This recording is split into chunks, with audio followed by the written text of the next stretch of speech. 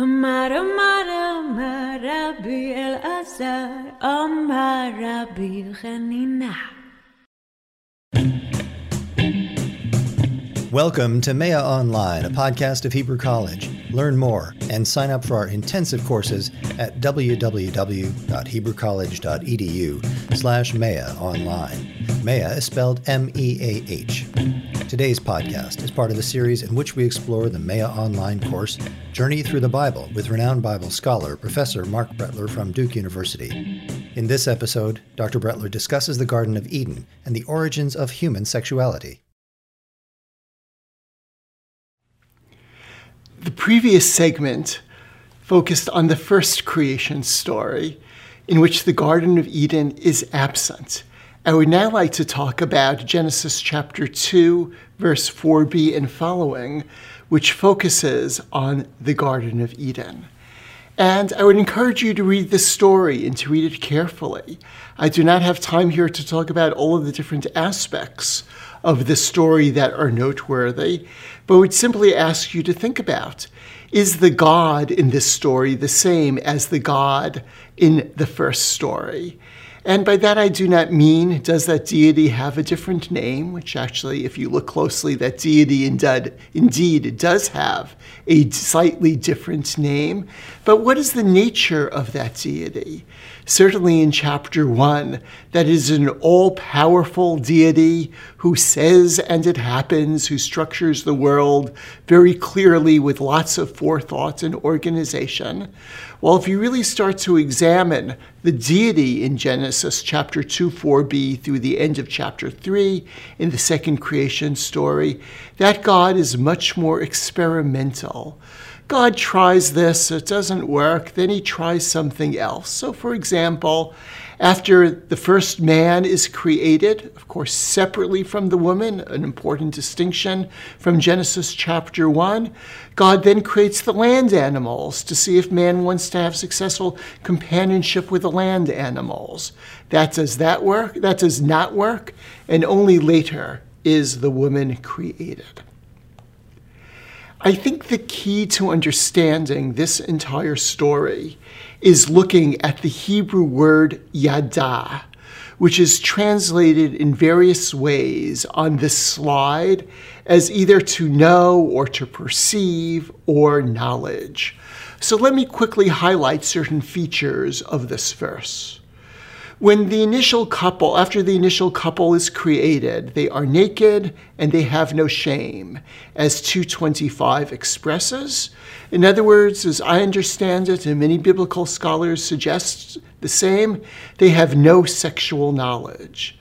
Only after they eat of the tree of knowledge of good and bad, Eitz Hada'at Tov Vara, do they perceive, again, yada, that they were naked.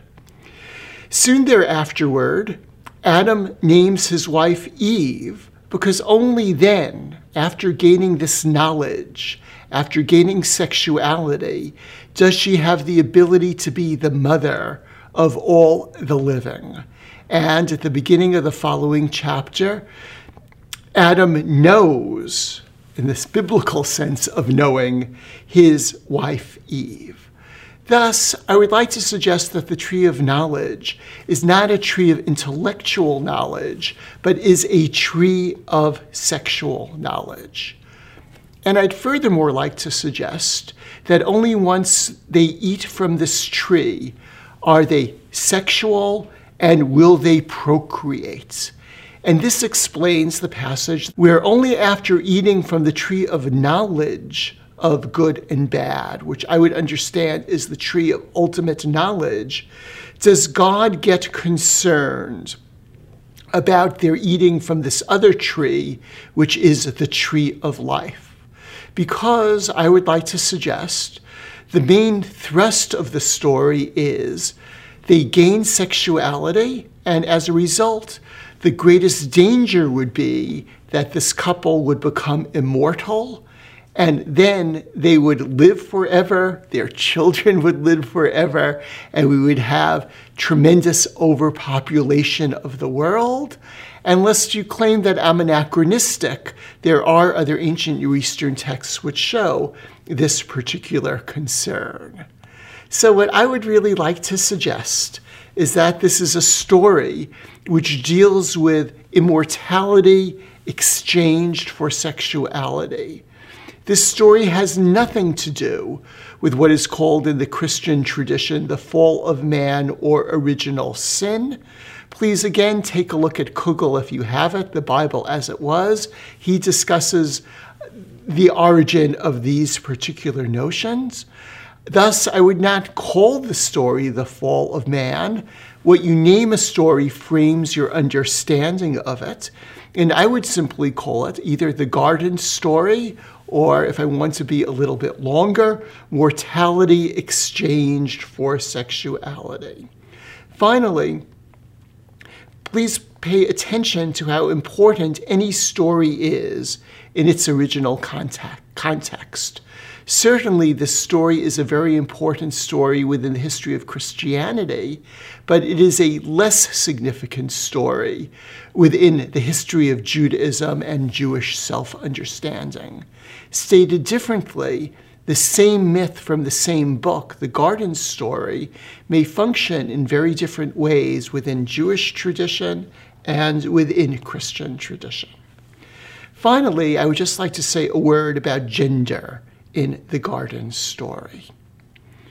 Please note that in the end of the story, you have a key verse in which God says to the woman, by the way, I quite intentionally did not say God curses the woman because the word curse is missing there. In contrast to the previous verses and the following verses concerning the man and the serpent. No curse here. And to the woman God said, I will make most severe your pangs in childbearing. In pain shall you bear children. So let me just stop here for a second. Yes, they've become sexual. She is going to bear children and is going to be painful.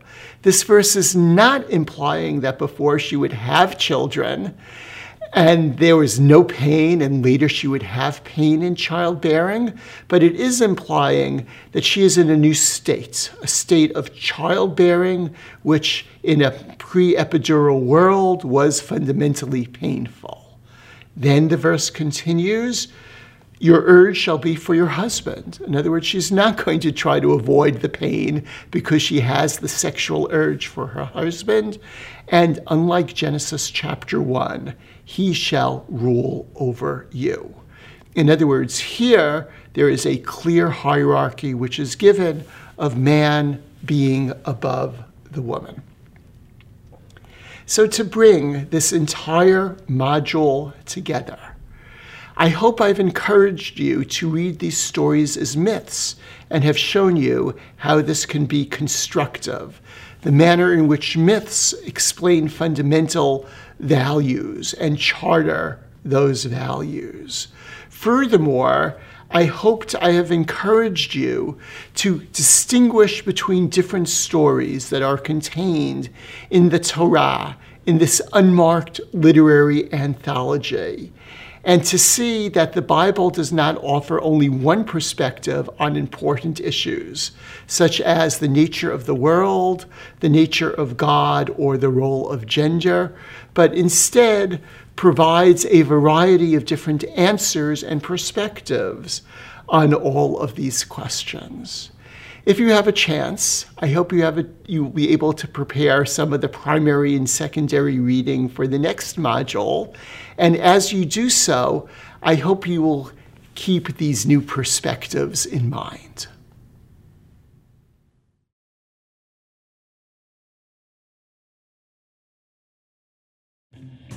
That's it for today. Learn more about Maya online, including how you can help a member of the armed services take our paid online courses at www.hebrewcollege.edu/mayaonline. We'd love your feedback about today's show. Email us at mayaonline@hebrewcollege.edu. If you like the show, please leave us a review in iTunes or whichever podcasting service you use to subscribe. Our music is from Gela, a 10th anniversary celebration of the Rabbinical School of Hebrew College. Thanks for listening.